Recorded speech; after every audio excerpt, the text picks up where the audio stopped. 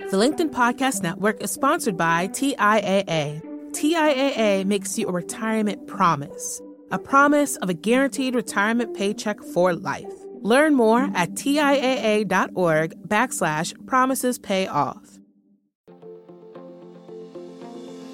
Hello, my friends, and welcome to another exciting episode of Negotiate Anything.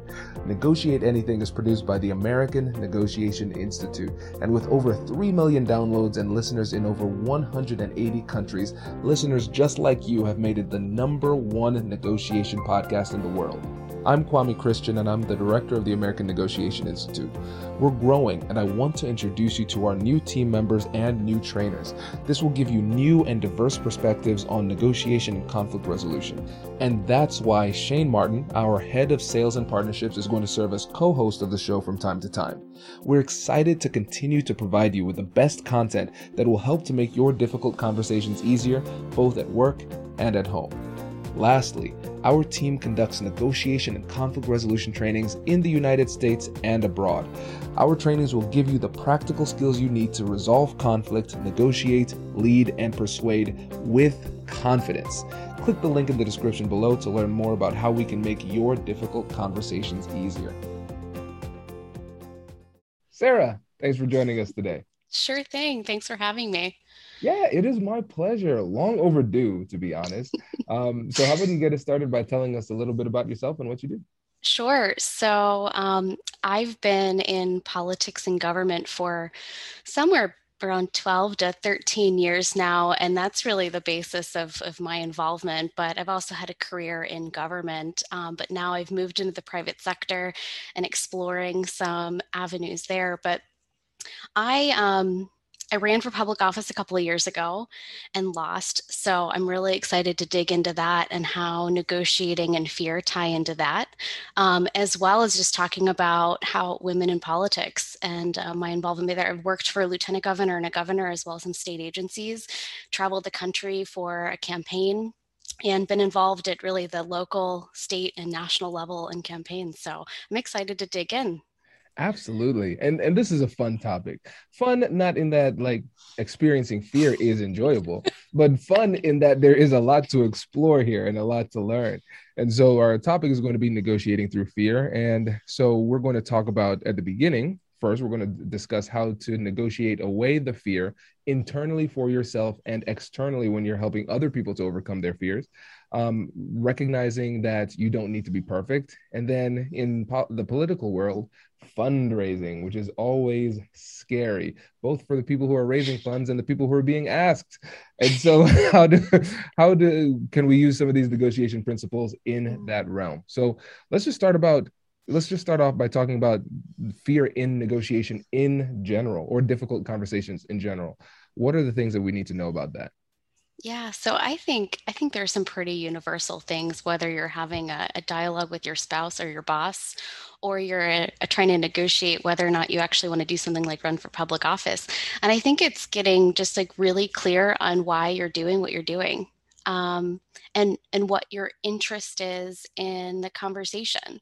I think knowing what we want to do and why is the first place where we can come to negotiation or conversation, and being able to be authentic and able to bring up our best points. And I think the other thing that's really important is understanding where the other person is coming from. And we can go into this a little bit later, but something I use is incentive structures. It's principles from economics, but I use it in every part of my life, whether I'm negotiating with my husband on where we want to have dinner, or I'm talking to a candidate and trying to help them explain and understand how their private sector career is going to be very different from being in the public office and public life. Absolutely. Well, let's talk about those incentives. So for those who are Sure. not as well versed in economics, what do you mean by incentives? Sure. So, in a very simple sense, like think about a company who sells a good or service or product. Like, let's think of Pepsi. Big brand, they sell soda to a lot of people, right? And companies. They want to offer a good or service, and they want to be paid fairly for what they offer. We want to be able to enjoy their soda. We want it to be delicious. We want it to be at a fair price. And so we want a couple of things. Incentives for us are we want it to taste good, and we want it to be accessible, and we want it to be a pretty good price. They want to be able to make money and offer something that where they can continue to get new people that like it and continue to buy it. So on a very simple basis, we're both looking for different things on each side of the incentive structure. Very nice. Yep, absolutely. And now when we think about fear, how can we wrap this concept of fear and how fear impacts us in difficult conversations with potentially some incentives? I think that's a really interesting potential blend. Yeah. So something that's been popping up for me in some of my work that I do, like working with other women, is negotiating things like salaries or raises. That comes up quite a bit, but it also relates to this work in politics and deciding whether or not to run.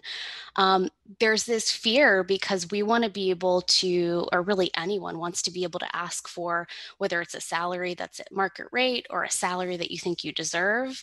But there's some fear there because I think all of us have some like ideas in our head. We've got our own narratives of what we think we deserve, what we've been told we deserve, all these little things that pop up that create this idea of imposter syndrome, right? Like that everyone experiences at various points. But that whole fear that pops up is not a reason not to do something. And that's that portion where we talk about fear and how we're using it. But I think that this fear that pops up comes from, I mean, everyone's got insecurities about how they see themselves. And sometimes I think that's where a lot of this is coming from. 100%. And I don't know about you, Sarah. You could jump in and you could probably just say, yeah, Kwame, your word is just you. But I feel as though when it comes to imposter syndrome, at least for me, it's something that I haven't really gotten over in terms of like, I don't stop feeling that way. I Yeah. just recognize that I will feel that way and I still need to do what I need to do, despite the fact that I feel the way that I feel. Yep. I would totally agree with that personally. And I think that most people that I've kind of been able to talk to imposter syndrome about would totally agree with that. And I think the difference between like imposter syndrome is something that's this debilitating fear, and it not being a debilitating fear is doing it anyway. It's this idea and understanding that maybe the fears that are coming up are things that are supposed to be there. What if every single person who's ever run for office has been so scared and fearful and thought they're not good enough? And so I think it's this idea of doing it anyway and realizing that you're in really good company if you've got some fears or some jitters of what you're about to do. And it probably means that you really care. Yeah, it means that you really care and that you are self-aware. Mhm. If you are overconfident and you say, "Oh, I won't have any problems, nothing, this is going to be super easy," yeah, you might be missing something. Yeah. And sometimes that fear can be a helpful signal to focus your preparation. Because sometimes maybe you are experiencing that fear or insecurity because you genuinely aren't good enough or have the skills at that time. Mm, Notice I say yeah. at that time. And so you say, all right, what do I need to do to acquire said skills? Okay, great. I'm going to do that. And then I'm going to do it anyway, just like you Mhm. said. And then you grow a little bit and you realize it pops up all over again when you are up for promotion or you're starting a new podcast or a new business venture, right? And you have to like grow that competence all over again. It's the Absolutely. people who do it anyway, who get to the other side, who are able to channel that. And the thing is no, it doesn't go away. I still Yeah, have it. I do too. So I'm glad I'm not weird. Okay. And so when we talk about that negotiating that fear internally, I think we've discussed that with the insecurities, that fear. But what about others? How can we help them to overcome their fears so they can do what it is that they need to do?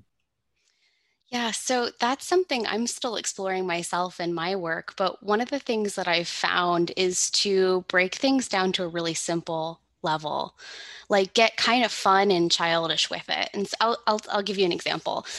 So when I was in my last salary negotiation, I was scared out of my mind because I had done all my research. That's the thing about even if you've done all your research, and I've noticed this with women in politics, they do their research for years and sometimes they still don't take that step forward.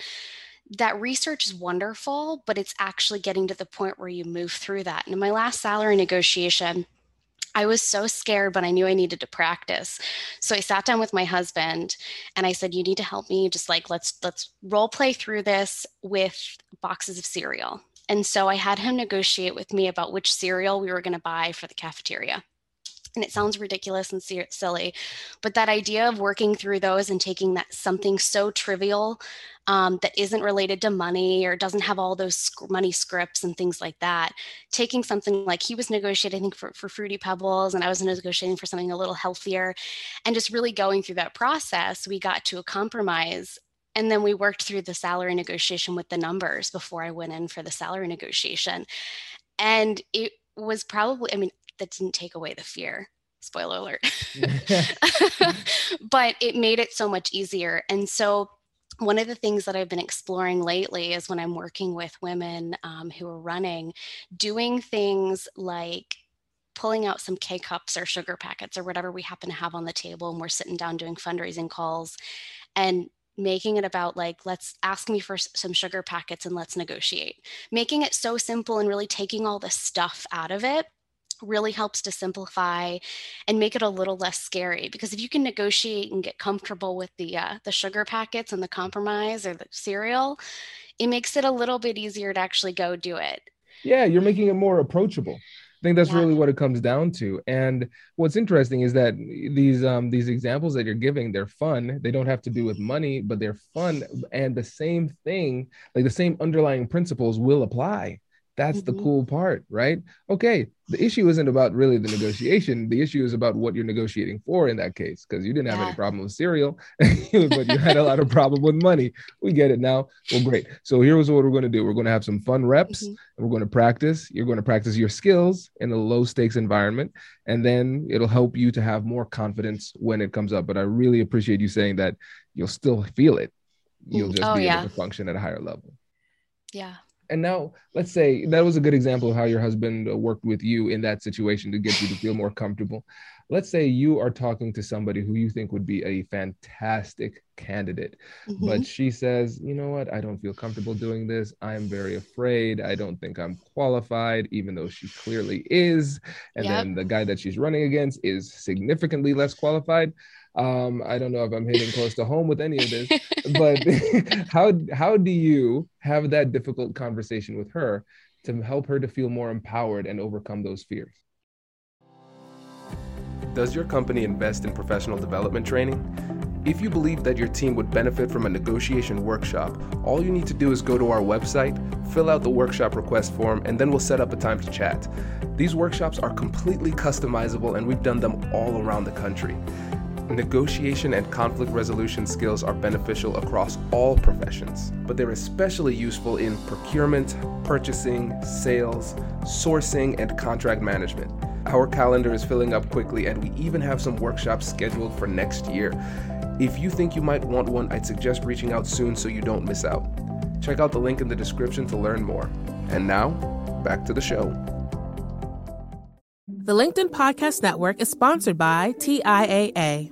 In the last 100 years, we've seen financial markets swing, new currencies come and go, decades of savings lost in days, all showing that a retirement plan without a guarantee, quite simply, isn't enough. So more than a retirement plan, TIAA makes you a retirement promise. A promise of a guaranteed retirement paycheck for life. A promise that pays off. Learn more at TIAA.org/promisespayoff. From LinkedIn News, I'm Leah Smart, host of Everyday Better, an award-winning weekly podcast dedicated to personal development. Whether you're looking for ways to shift your mindset or seeking more fulfillment in your life, we've got you covered. You can build internal resources. That's what the study of psychology is about, building internal resources. Turning towards is one of the most important elements of successful relationships, no matter what kind of relationship it is. The thing that underpins all of this productivity stuff is finding a way to make the journey itself enjoyable. The journey is the destination. The beauty of uncertainty is infinite possibility. When you don't know what's next, you don't know what's next. And thus, anything can be next. Join me as we dive into captivating stories and research-backed ideas that have empowered me and others to lead lives with more clarity and intention. Everyday Better, making growth an everyday practice. Listen to Everyday Better on the LinkedIn Podcast Network, Apple Podcasts, or wherever you get your podcasts. Well, first, I will say I have never talked to a woman who has not cited one of those reasons for not running, and every single one of them has already been more than qualified. And so, I mean, just side note for anyone who's listening, if you're thinking about running, you're already qualified.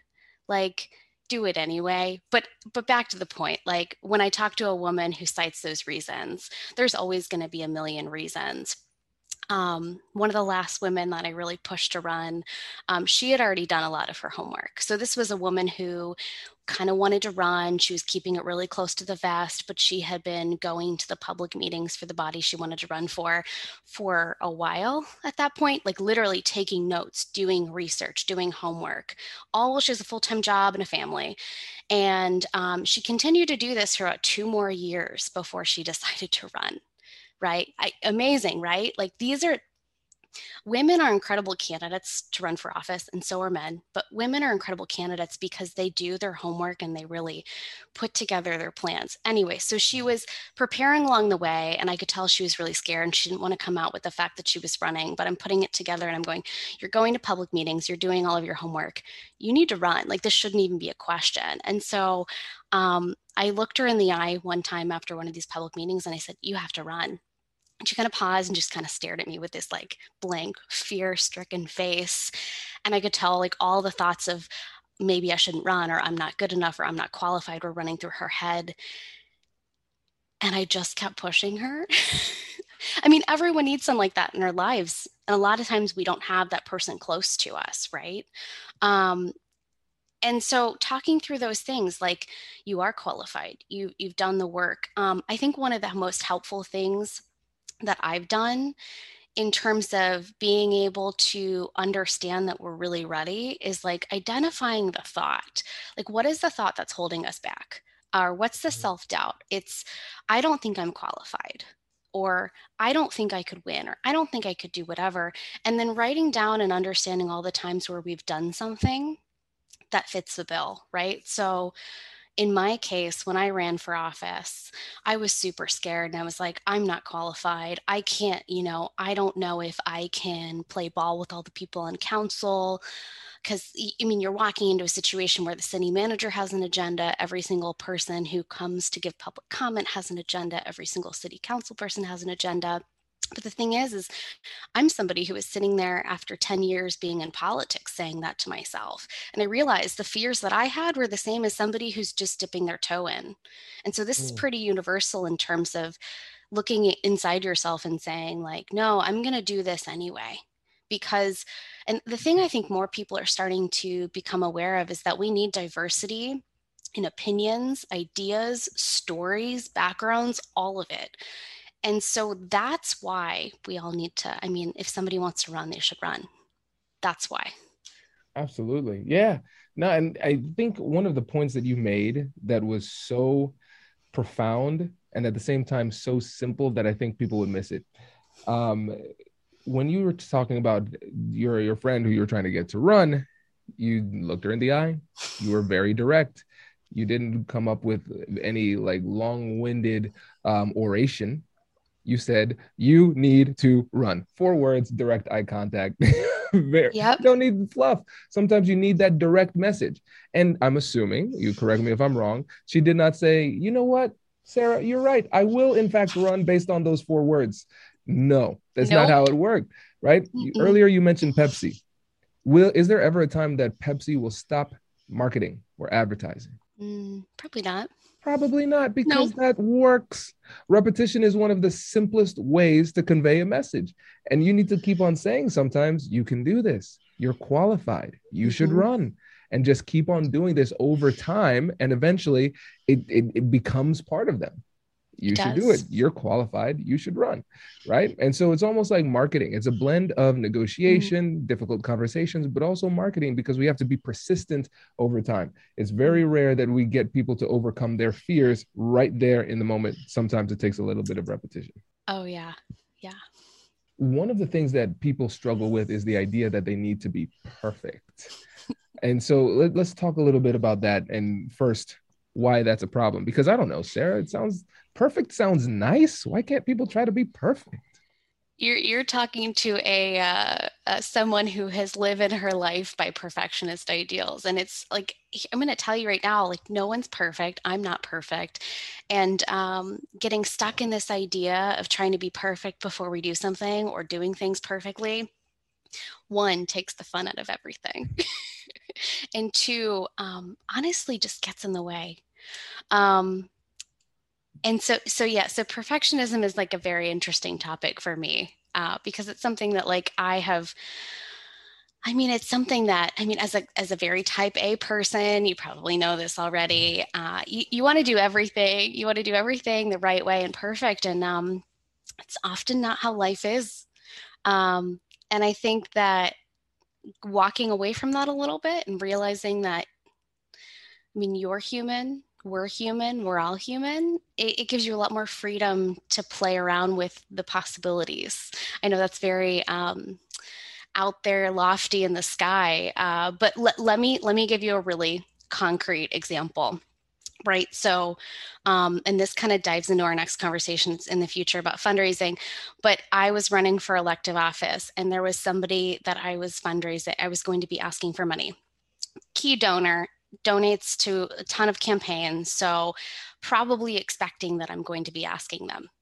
And I was so worried about the perfect ask and the perfect conversation and how to ask this person for money, even though they had kind of insinuated they were going to donate to me. I realized at the end of my campaign, when the donation check never came in, or it was about 2 weeks before the campaign ended, that I don't think I'd ever actually asked, because I was so worried about having the perfect ask in conversation with this person, because I regarded that I had a lot of respect for them.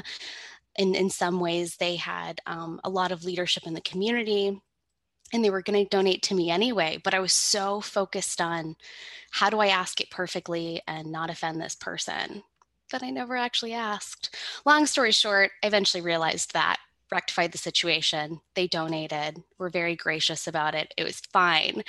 But how often do we either forget to do something or allow ourselves to not do something because we're so worried about doing it perfectly?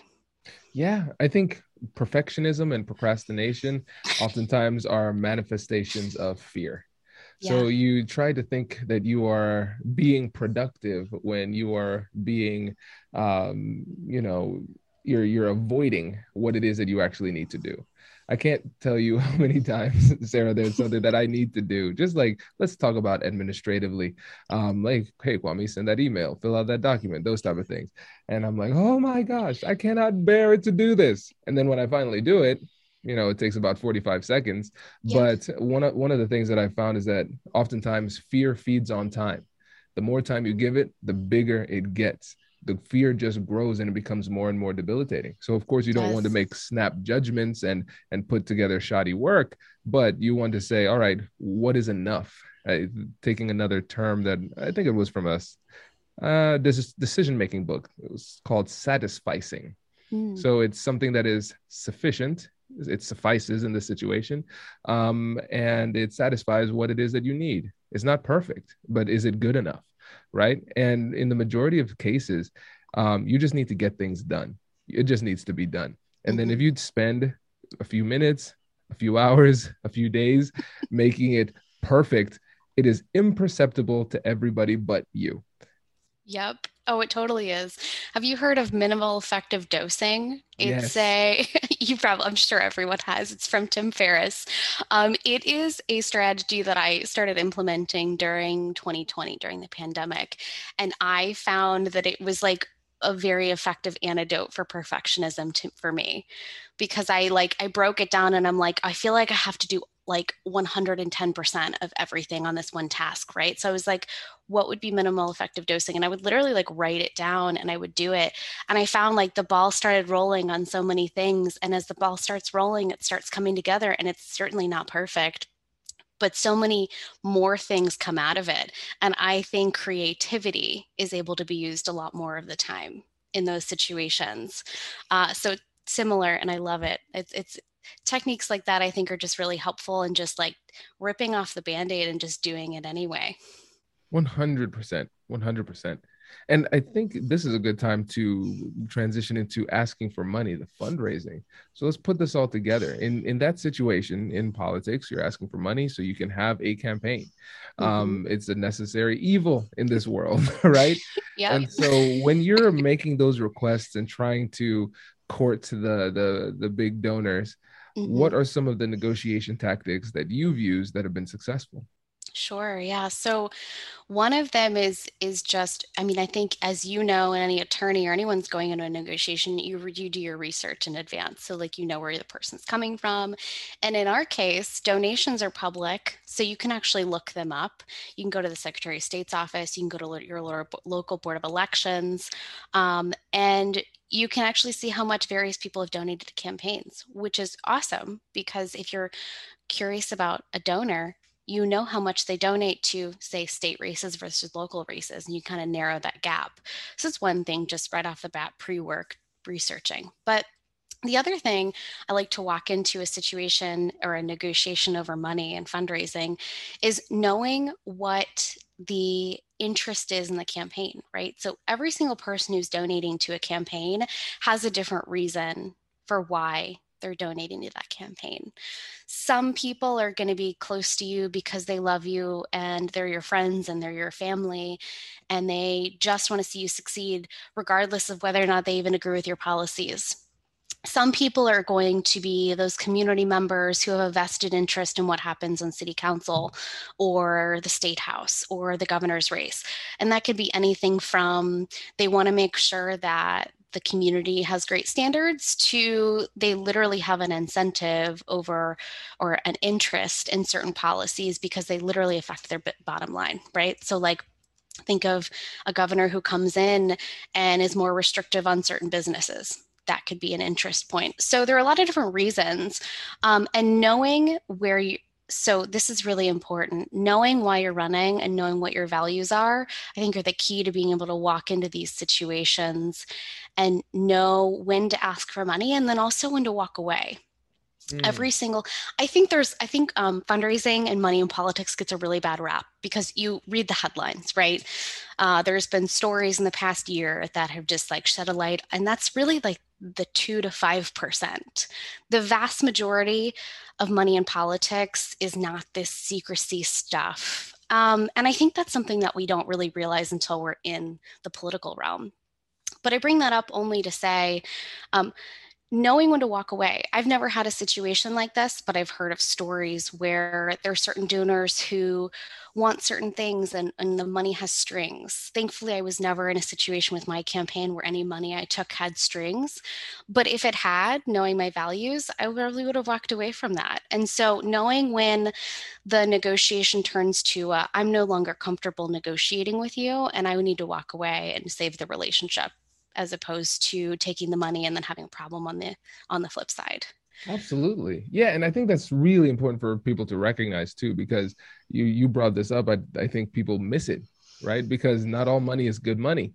And if you're not very clear on your values, what you stand for and what you hope to accomplish and your ethics, then in the moment, you're going to feel a lot of pressure. And pressure is a sensation that causes you to make worse decisions, whatever type of pressure it happens to be. Absolutely. Right. And so you don't want to leave that up to chance in terms of hoping that you just come up with the best decision on the fly in the moment under pressure with an audience. Instead, you want to prepare and say, okay, what is it clearly that I want in general? What are my values? What is acceptable? What is unacceptable? And then let me go in and have this conversation. Exactly. Yeah. And so when it comes to fundraising, what would you say is one thing that people can do in general if they find themselves in a situation where they're the politician, they're looking for bigger donations? What would you say is one thing that they can do to improve their quality of fundraising? The one thing I would tell, and this is just across the board, the one thing I would do is tell anyone when you're asking for money, look somebody in the eye and actually ask. I think that some people think that they have a conversation and then they dance around it and they think they've made the ask, but they really haven't made the ask. Ask. The vast majority of people you're asking money for like in any way, PACs or individuals or groups, they're expecting you to ask. So make the ask. It's the same thing as making like a salary negotiation. Like you got to actually make the ask and then pause and leave some space. Allow them to respond. That would be the one thing. And then if I get out of a second one, it's if fundraising is really getting you to the point where you're like shaking in your boots, find a way to look at your campaign and your values and see yourself as a brand or a product just momentarily and detach you as the person away from that. Because a donor who's not your friend or family, they're looking at you as somebody of type of leader, like a leadership product, somebody who's going to go there and do a certain thing. And that's separate from your personal life. And I think it's really important to do that because sometimes if you can't detach that it's not you personally, it's this how you lead and what you do separate from that, it can get way too scary and way too personal for people. Absolutely. Oh man, this was great. This is really great, Sarah. We really appreciate it. Sure. But before you go, can you let the listeners know again about you and how they can get in touch? Absolutely. The best way to contact me is looking me up on LinkedIn, Sarah Jantosh.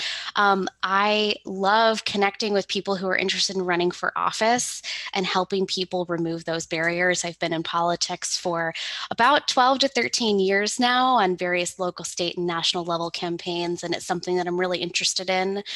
So reach out to me, regardless of political party, because I'm interested in supporting the people who really want to make a difference in our communities. That's fantastic. Sarah, thank you so much. Congratulations! You've just joined an elite club. By listening to a full episode, you're now officially on the Negotiate Anything team. So welcome aboard. What most team members do is they subscribe to the podcast because that allows them to automatically get the latest episodes of the show. The best things in life lie on the other side of difficult conversations. Keep learning, keep practicing, and keep getting better. Your relationships will improve, your career will soar, and you'll have the confidence you need to get the most out of these crucial conversations. Again, thank you for joining the team. We're excited to have you, and I will see you in the next episode. I'll catch you later.